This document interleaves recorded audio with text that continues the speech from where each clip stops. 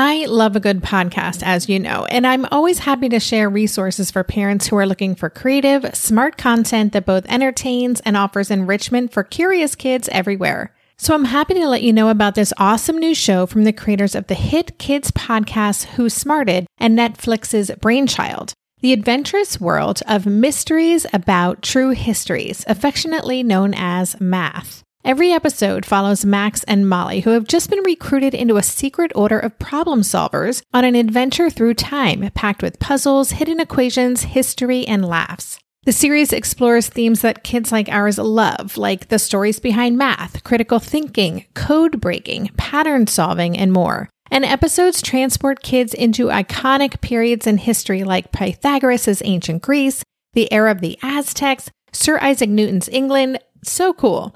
New episodes drop every Thursday and are about 15 minutes long, a perfect length for those car rides, for meal times, for break times, and bedtimes. What I love about this show is that it's kind of like listening to a book on tape. The story is captivating and includes lots of problems listeners can try to solve. The voice actors are fantastic, and the math concepts are seamlessly weaved into the narrative. It's exactly the kind of show Ash would have loved a few years ago, especially during our homeschool years, because finding that perfect blend of entertaining and educating, it isn't always easy. So tune into Mysteries About True Histories with your kids. You can follow and listen on Apple Podcasts or wherever you get your pods. Hey there, it's Debbie, and welcome to Playback Friday. I'm going back into the archives and re-releasing some of my favorite conversations from years ago every Friday.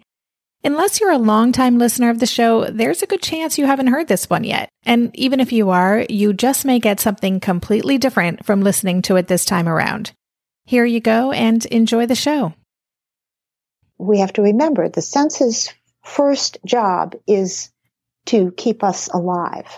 So when a child jumps back from grandma's open arms, the way you and I might jump back from a burning tree that lands at our feet, that alarm, that self-protection of the child is his way of saying, I don't get it. I don't get this, what this potential hug and kiss are going to do to me. Welcome to the Tilt Parenting Podcast, a podcast featuring interviews and conversations aimed at inspiring, informing, and supporting parents raising differently wired kids. I'm your host, Debbie Reber, and today I'm super excited to be bringing to the show Carol Kranowitz, the author of many books on sensory processing disorder, including The Out of Sync Child and The Out of Sync Child Has Fun, as well as Carol's most recent book, The Out of Sync Child Grows Up.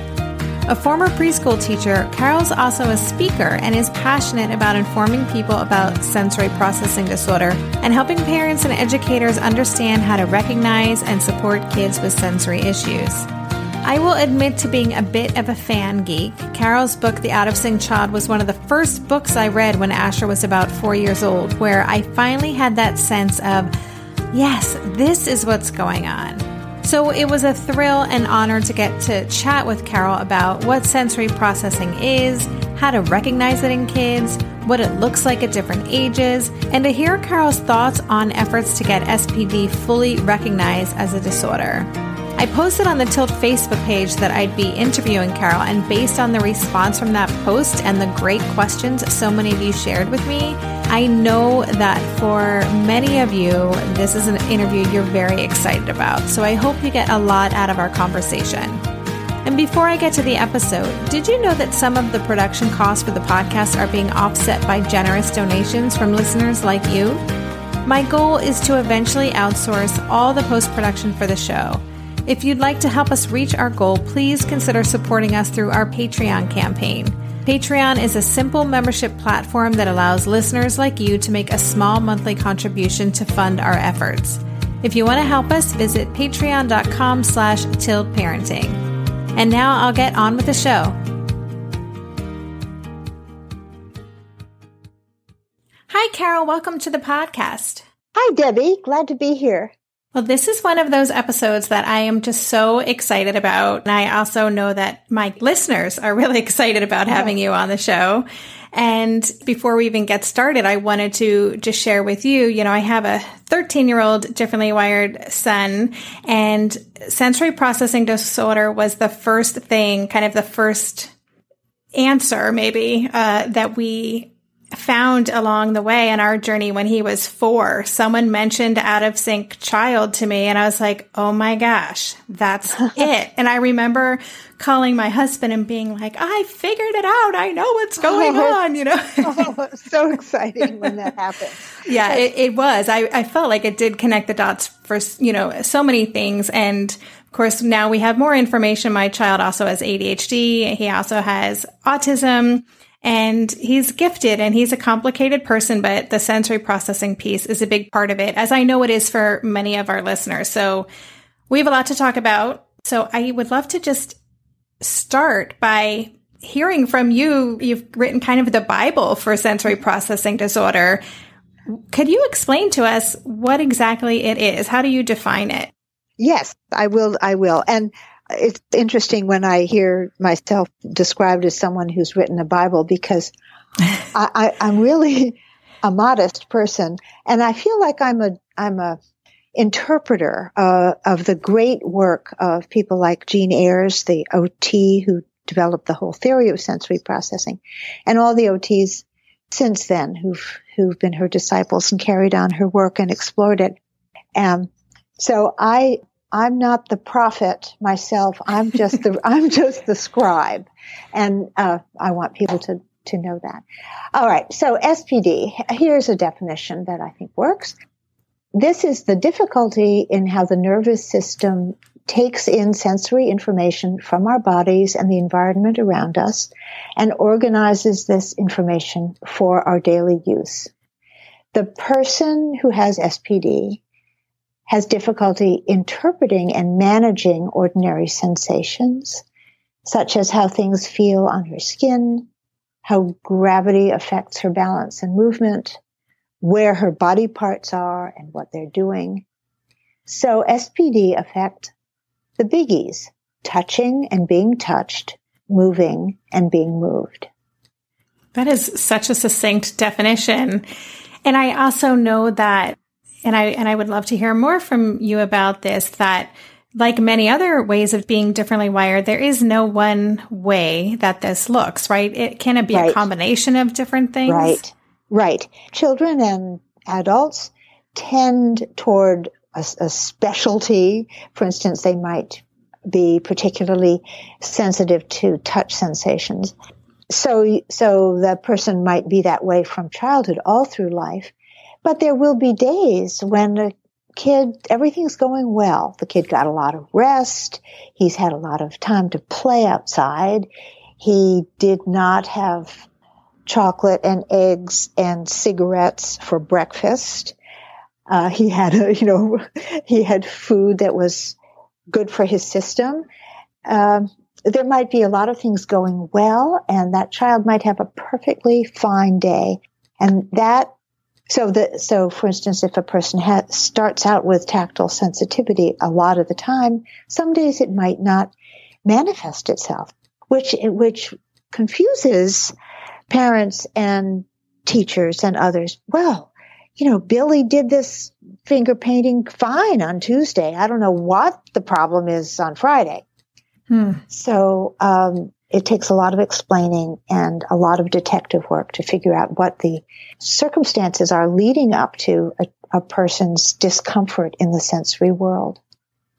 So that's so interesting to me. And as you were talking, it's been a while since I read that book with Asher in mind, but I remember this idea of sensory seeking, and so kids who need a lot of sensory information and kids who are overwhelmed by too much information. Right. Are those kind of the two main buckets? Yeah. Those are the two main buckets. The over-responsive person is the one we'll see the most, and that over-responsivity is called a sensory modulation difficulty. So, sensory modulation problems can be over-responsivity under responsivity or craving. And I can talk about those for a second. Yeah, that would be awesome. Okay. So sensory modulation problems are the most common kind of SPD difficulties. Over-responsivity is where the nervous system says, whoa, whatever that is, it is way too much. You are flooding me. You're crashing in over my threshold. I can't bear the touch of it, the smell of it, the look of it. Let me live under the table or with the covers over my head and never make me get out of bed. So we all feel that sometimes, but for some people, everything crashes in on them. And how they get through the day is they have many ways of trying to manage, but mostly they will pull back. They will be what I call the avoider. Don't touch me. Don't assault me with that guitar. Don't show me the pretty picture. I just don't want any part of it. Then there is the under responder. I call this person the disregarder. You might need dynamite to get this kid to understand what's going on around him. So the teacher's calling, all right, children, it's time to come in now from recess.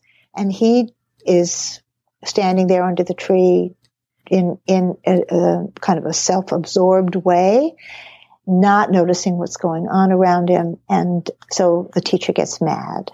Mm-hmm. And the disregarder is the child who is not aware of perhaps an injury like a scrape or a mosquito bite or even a broken collarbone. This child might not notice that he has crumbs all over his face, or what a co-teacher of mine called the green 11s, which is snot pouring out of a child. That's a great image. Yeah, right. I mean, the kid wouldn't notice it, or that he has to go to the bathroom, or that he has gone to the bathroom in his pants. He just doesn't notice that kind of thing. Mm-hmm. That child is the one where he might be Einstein on the inside, but our job as observant, caring adults is to help kind of bring him to the table and coax him to get started. And once started, he might flourish, but getting started is hard for the under-responder. Another modulation problem is craving. And this is the child who is certainly aware of sensations, is not bothered by sensations, and indeed has to have them. He's everywhere. He is bumping and crashing. He's climbing. He's tipping things over. He's swirling and spinning. He's stuffing his mouth with popcorn. He's pouring the juice way past the full point. It's also interesting. And what happens when you dump the contents of the pitcher into the cup and over the table? And more. This child is insatiable. And in fact, there's anecdotal evidence that the child who is the sensory craver grows up to be the addict. There's a lot of interest in looking back at addicts' childhoods to see what kind of kid they were. There's never enough. You always want more. So those are modulation problems. There are also discrimination problems. So the person with sensory discrimination woes might not have a modulation problem. So sensations are fine. The person gets them, likes them, handles them. It's fine, but gets confused by them. So the poor discriminator might have difficulty discriminating between and among sensations. So does the button go in this buttonhole or not? Does what he feel and does what he see come together? Getting dressed is a big problem for the person with discrimination issues. Most of us would be able to get dressed in a dark closet if our clothes are right there for us.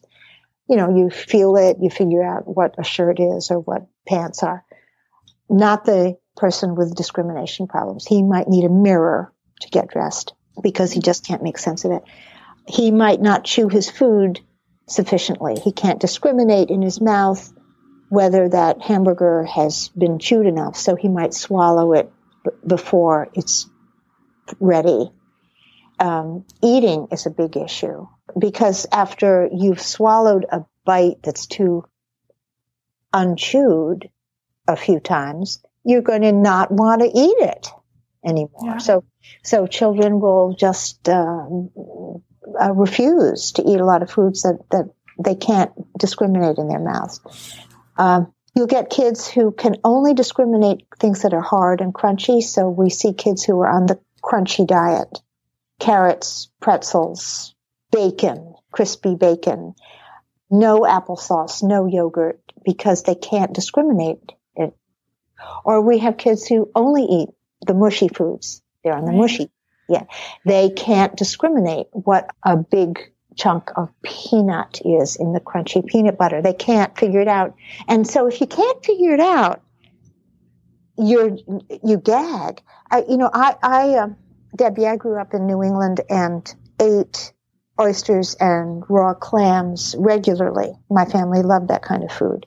But I understand what it would be like if your first oyster comes to you when you're 32 years old. Are you going to eat it? No. No, what? It's just... So, think of these kids as having this kind of gag reflex right away with something that's strange or unusual. All right, you got me started. You got my pump. But I'll just say one more thing about a third type of sensory processing. We've got modulation, we've got discrimination. And then a third big type is sensory-based motor problems. And this is when tactile problems that have to do with our touching things and being touched. Vestibular problems that have to do with our moving and being moved. And proprioceptive problems, which have to do with our body parts, our muscles, and our joints.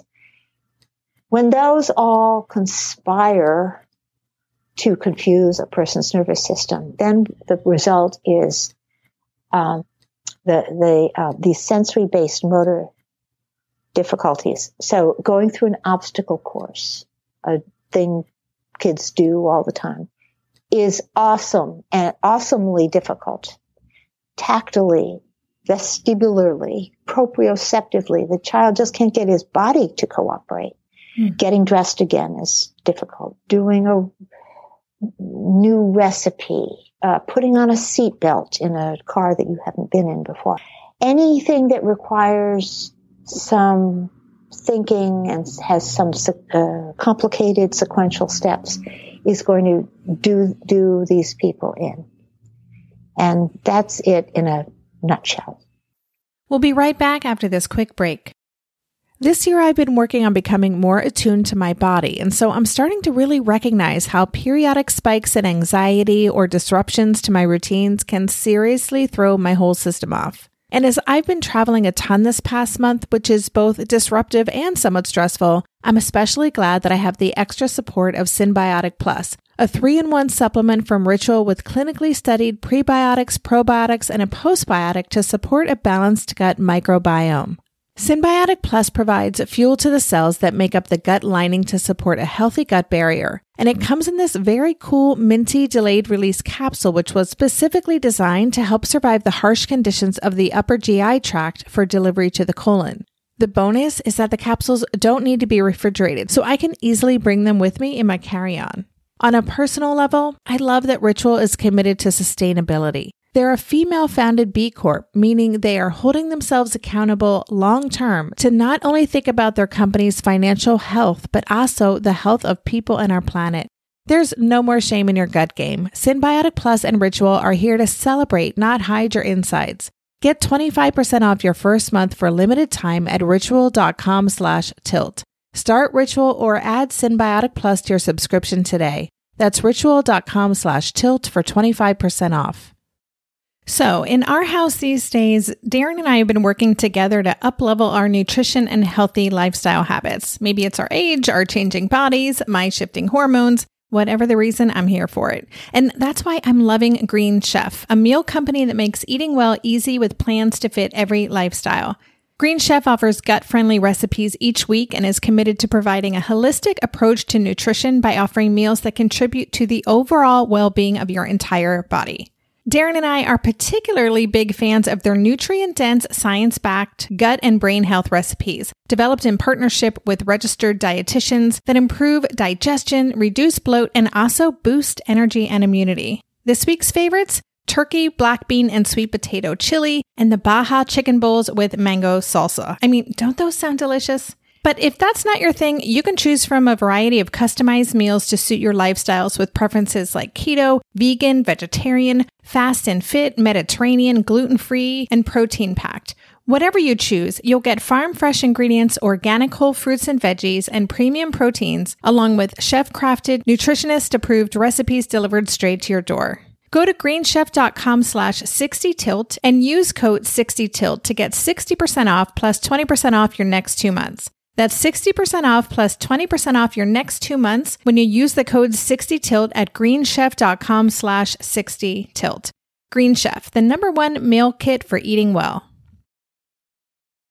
It's so fascinating. I'm really wrapped by everything you're saying, and it's just bringing me back to, I didn't know anything was going on with Asher at that level. What I was just seeing was frustration and intensity and that kind of thing. And then when I took him to an OT in Seattle, Washington, there's a great OT there who is kind of known in the region for her work with kids with Rosemary White. Uh-huh.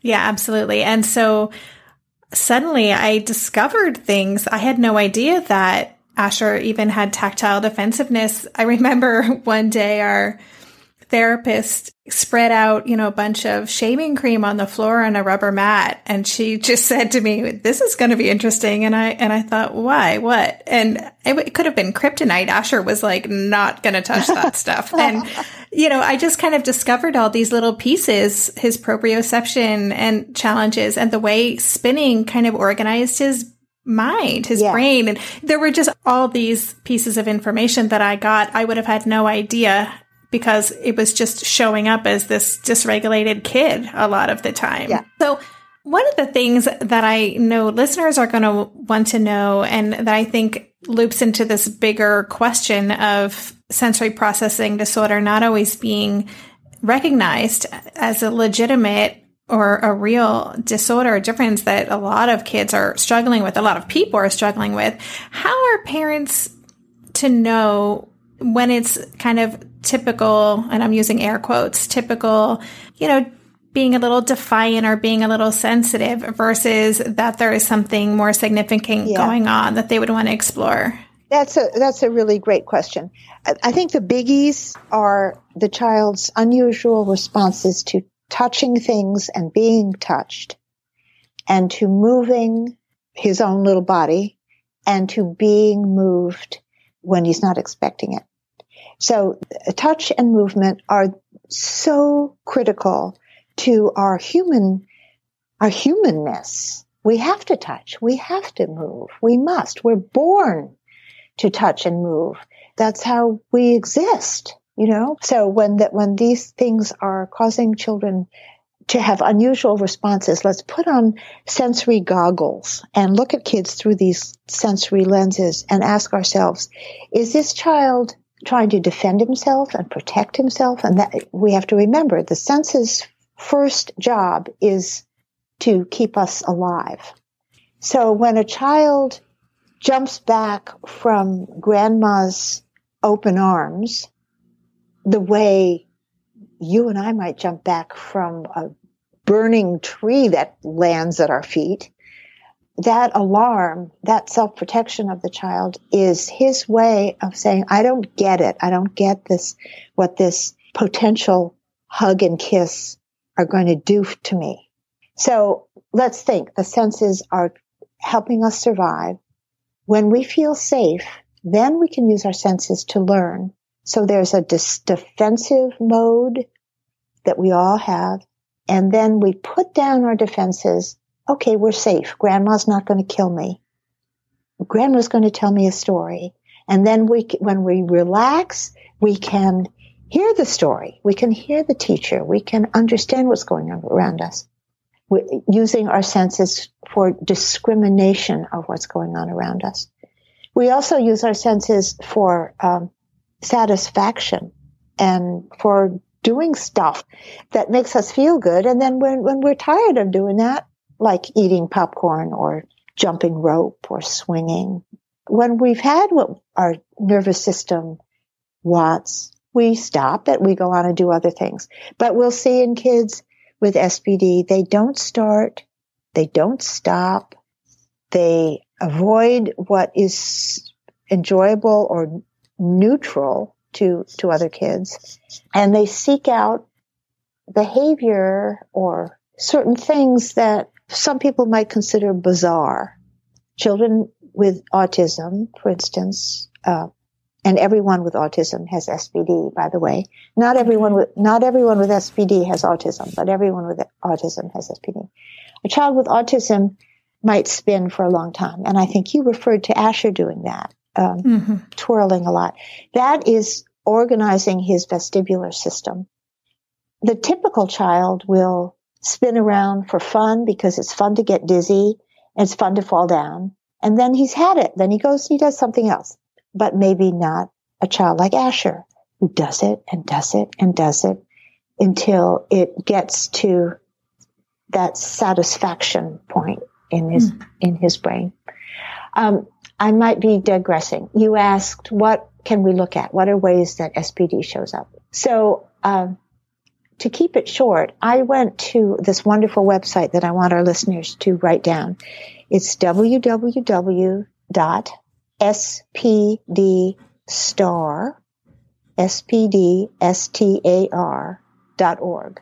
And there's a list there that shows you things that classically show up. So it breaks it down into age ranges.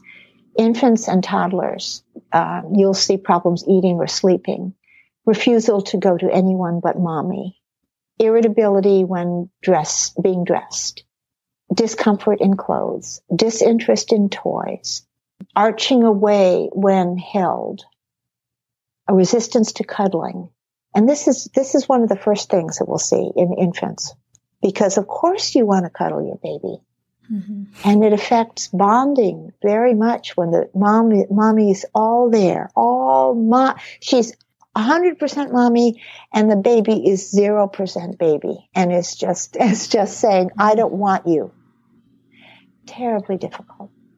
An infant and toddler with SPD will not be able to calm himself, and he may have a floppy body or a stiff body or motor delays. So baby is really late in rolling over, sitting up, pulling himself to a stand, crawling.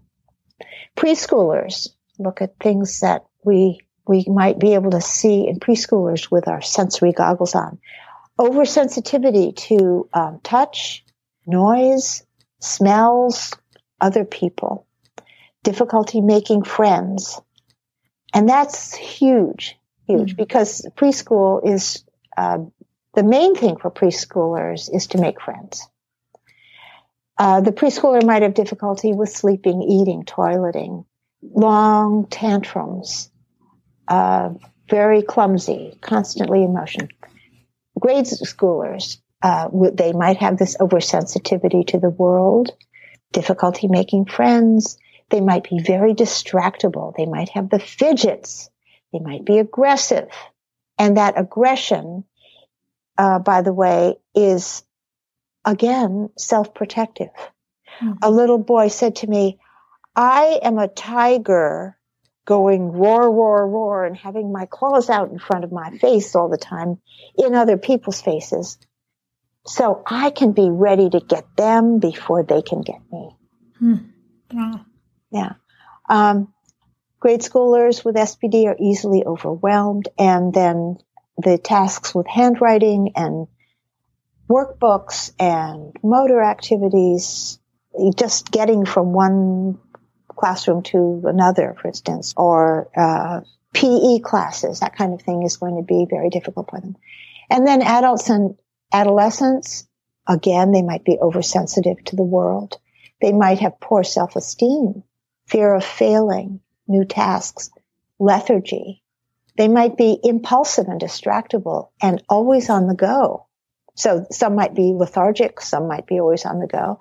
The same person might be lethargic one day and always on the go the next day.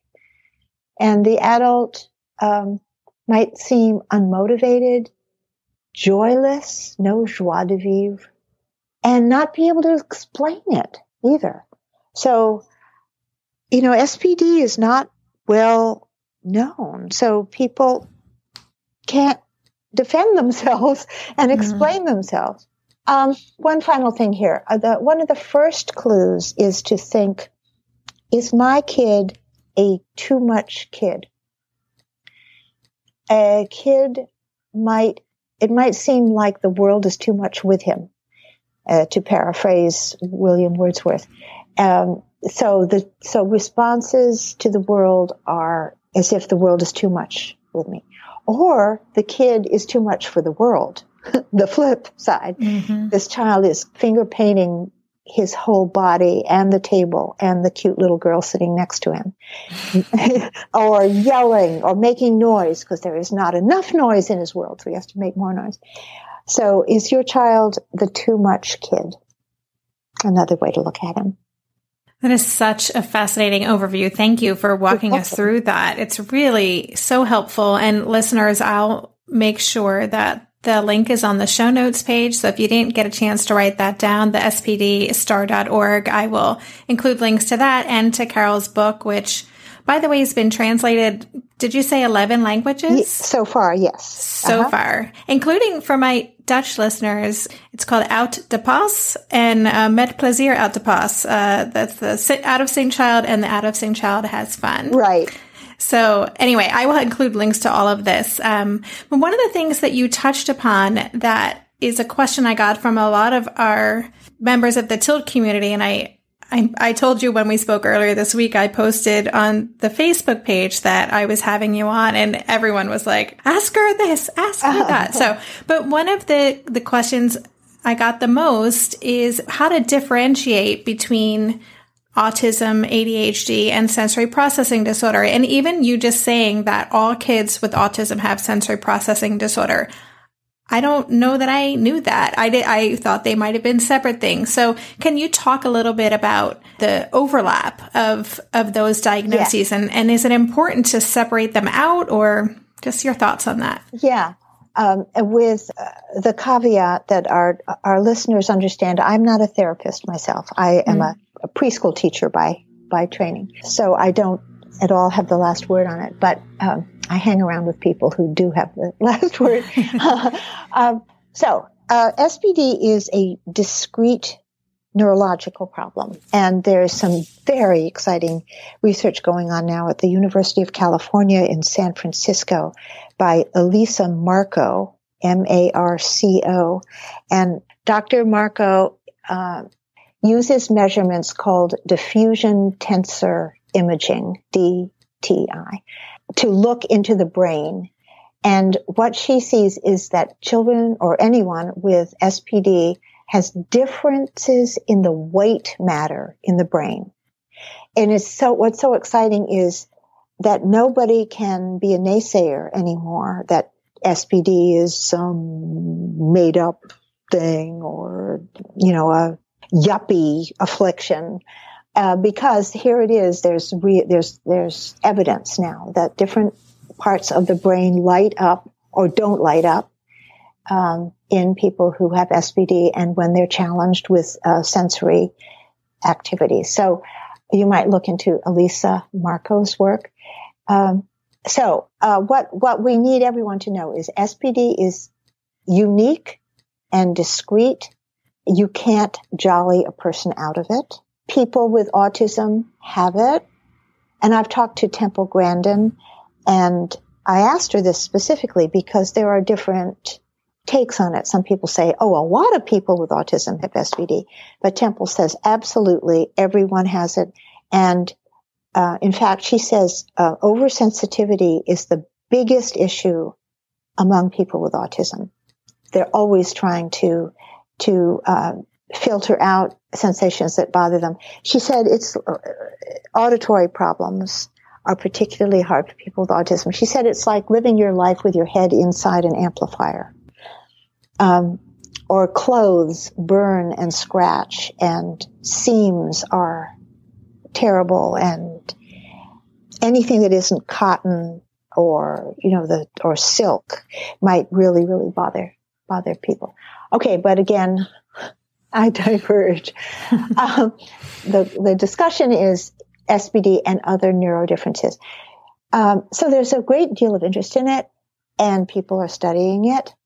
Lucy Jane Miller, who has been the primary investigator in SPD for many years, and Lucy is one of Dr. Jean Eyre's disciples, in fact.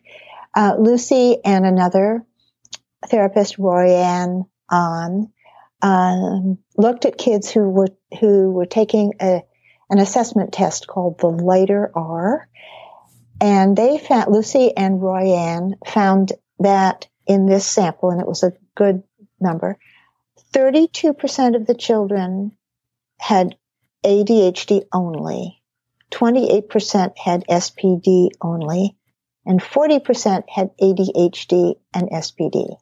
So they were finding that children who took this particular assessment test, 40% of them had both ADHD and SPD. So that's a lot. Mm-hmm. And that's one study that I have in front of me that I'm discussing. There are many others that talk about the overlap. We'll be right back after this quick break.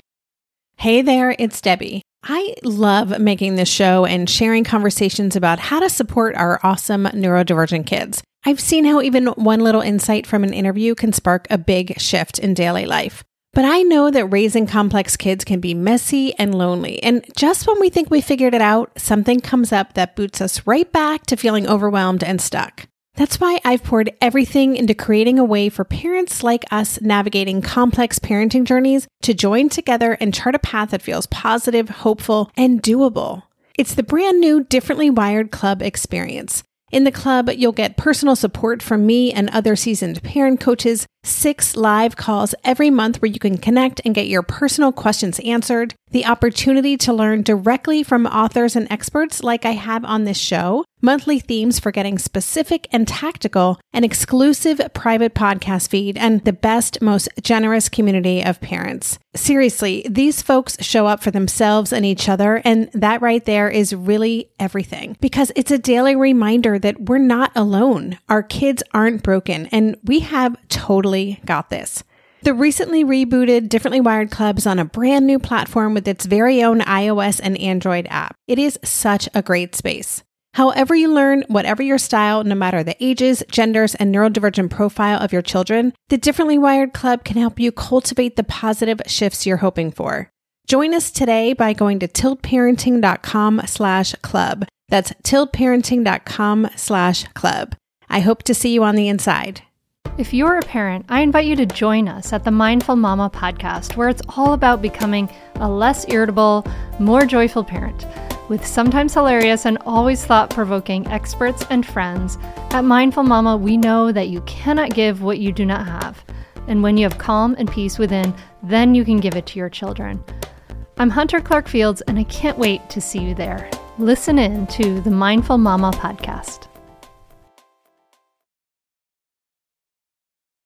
So just wondering, how then do you support these kids? It seems like, medication is a big issue for kids with ADHD. That is a solution for many families. And it seems to me that you would want to know if these symptoms are not ADHD related, but are in fact related to sensory processing disorder. Is there a problem with, in your opinion, in medicating kids who are displaying those inattentiveness symptoms or other things that might be confused with ADHD when in reality they're sensory related only? Debbie, you're absolutely right that it's definitely an issue, because children with SPD look like they have ADHD, and I call it look-alike. I've written a little article about it, which people can find on my website, which is outofsyncchild.com. Well, yes, you can get to it that way, but try carolstockkranowitz.com. That's my whole name, carolstockkranowitz.com. And you'll write that down, right? Absolutely. Okay. You're covered. All right. Okay. So children have SPD. Yes, they may also have ADHD, but often they don't. The study I just referred to showed that 28% of the kids in this sample had SPD only. And okay, SPD looks like ADHD. The child is, for instance, fidgeting all day long. Well, he's fidgeting. That's a red flag for ADHD. This child is inattentive. Red flag for ADHD. But wait, let's put on those sensory goggles and let's look. Why is that child fidgeting? He hasn't had any recess today. This is a child more than other children who needs a great deal of movement. He has a high movement quota. And look at what schools are doing to our kids, especially in America. I don't know if this is true all over the world, but in America, kids get 15 minutes a day after they've wolfed down their PB and J. and that's not enough. Children are supposed to be moving. So you're fidgeting in your seat because you haven't moved, or you're fidgeting because the fluorescent lights are flickering and you can't stand it, or the kid sitting next to you at the table has a scratchy pencil and the sound of the pencil is really bothering you. There can be any number of sensory assaults coming into a child. So he's not getting the sensory input he needs, which is movement, and he's getting sensory input that he can't interpret or use, and you can see why the child is fidgety and inattentive. Listeners might know that doctors often go by this adage, when you hear hoofbeats, look for horses, not zebras. SPD happens to be a zebra. And we need doctors and teachers and, of course, parents to look at the kid's behavior and say, wait a minute, this really isn't ADHD. This is something else. And I just want to tell you one little anecdote. A friend of mine had heard me talk about my favorite topic, and she said, I'm just wondering if this applies to my 10-year-old son. He has just been diagnosed with OCD, obsessive compulsive disorder, and the doctor wants to put him on some heavy medicine that has not been tested well on children. And she said, I didn't want to do it. And Carol, tell me what you think of this. Well, this is what the doctor was basing the diagnosis on. Every morning before going to school, the child would run around the dining room table many times clockwise and then many times counterclockwise. Then he'd go to the front door and he would press really hard with his hands, and then he'd press his shoulders and hips and thighs against the door jambs equally. And during the course of the day, he washed his hands many times. OCD, right? Wrong. He had a little tactile over-responsivity or tactile defensiveness, and things bothered the skin on his hands, and he didn't like it, so he'd wash his hands. But it was not ritualistic. He didn't have any of that ritualistic thing like, if I don't wash my hands, something bad will happen. He ran around the table to rev up his vestibular system. He pressed his body parts into the door jamb to get proprioception that he needed to wake up his body parts. He was an SPD kid, a little overloaded tactilely, a little underloaded vestibularly and proprioceptively. That was what he was doing. He had figured out some self-therapy. He was cool. But the parent was a little worried because it was a little bizarre to run around the dining room table. And okay, so let's not rush to diagnose. Let's put those goggles on and look for the sensory issues. It's such helpful information, and I have one last question related to that. Actually, I have so many questions, but what I'm realizing I'd like to do is, because a lot of listeners had very specific questions about, how to address this or that behavior. I am actually on my to-do list is to reach out to Rosemary White, the OT we talked about, and bring her on the show. So I'm going to save those more practical strategy questions for her. But the one question I would like to ask you before we say goodbye, this is a comment I got on the Facebook page. Someone was saying, like me, that The Out of Sync Child was the book that finally confirmed what I knew about my kid for so long. After 7 years of asking the pediatrician all the why questions and getting the answer, he'll grow out of it, they finally got occupational therapy, and she just wishes she'd read it earlier. And her question, and what a lot of us want to know, is just in your opinion, what is it going to take to get sensory processing disorder to be recognized as a valid disorder by health professionals, to have it be more accepted in schools? We have so much education to do around this, it seems. That's right. Yeah, that's right. I think we just have to keep talking, and we have to keep explaining. And in fact, I just saw that at spdstar.org, there's a course being offered on, it's called Helping People Accept That Your Child Has SPD. And this is a course by Royanne on someone who does research with Lucy Miller. And this, helping people accept that your child has SPD will help parents understand what to say, especially when the listener is resistant, and when to walk away. And one of the points is we need to look at our kids with our sympathetic goggles on to ask ourselves, what is this child trying to get away from that's too much? What is this child trying to get that his nervous system is being deprived of? And that's usually movement and activity. And then when we can't handle it at home, how to go get the best therapy. And the best therapy is occupational therapy using a sensory integration approach. And that is the best thing. And the younger the child, the better. But even adults can be helped with OT using an SI approach. It's never too late. And all I can hope for is I'm talking and writing as much as I can. And you are, Debbie, you're doing a fabulous job of bringing this to your listeners. And we all need to be, I guess, apostles in a way, and go out and talk up this gospel and get people to see it's not scary. SPD is not scary when you are informed about it. Medicine isn't going to help it. Medicine, if you have ADHD, medicine might help the ADHD part of you, but there's no medicine yet for SPD. What kids really need is focused activity, physical activity, to get their nervous system touching and moving in more ordinary ways.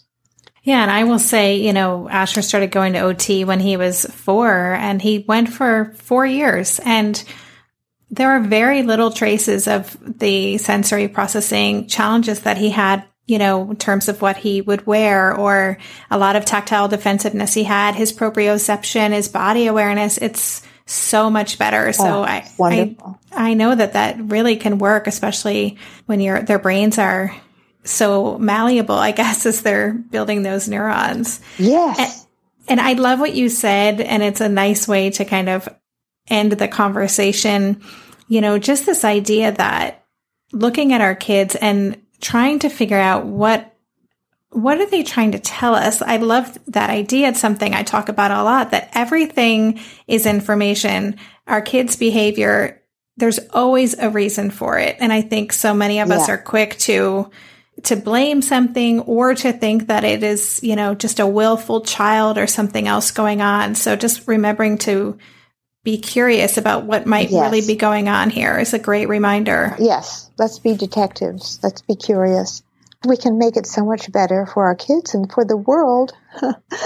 So I really appreciate this opportunity so much to talk to your listeners. And I hope they can get more information from my website and read some of the articles I've written, and go to spdstar.org. And I am also available if people want to email me. I'm not too good with Facebook yet, but I answer all my emails. So they might want to try that. That's fantastic. Thank you so much for coming on and sharing. This has been just a fantastic conversation and so helpful for our listeners and very generous. I'm just really grateful that you did this for us today. So thank you. My pleasure. My pleasure, Debbie. You've been listening to the Tilt Parenting Podcast. For the show notes for this episode, including links to Carol's website, her books, and the rest of the resources she mentioned in our conversation, visit tiltparenting.com/session76. And a quick invitation to try our free Differently Wired 7-Day Challenge. When you sign up, I'll email you a short inspirational video every day for 1 week with the tip you can incorporate into your life right away to shift your experience. You'll also be invited to join a private Facebook group for people who've gone through or are currently doing the challenge. More than 700 people have already gone through the challenge. It's free, it's ongoing, and it's designed to help you find more peace and confidence in your parenting journey today. To join, visit tiltparenting.com/7day. If you like what you heard on today's episode, please consider subscribing or leaving us a review in iTunes. Both things help our podcast get noticed in the crowded podcast space. Thanks again for listening. For more information on Tilt Parenting, visit www.tiltparenting.com.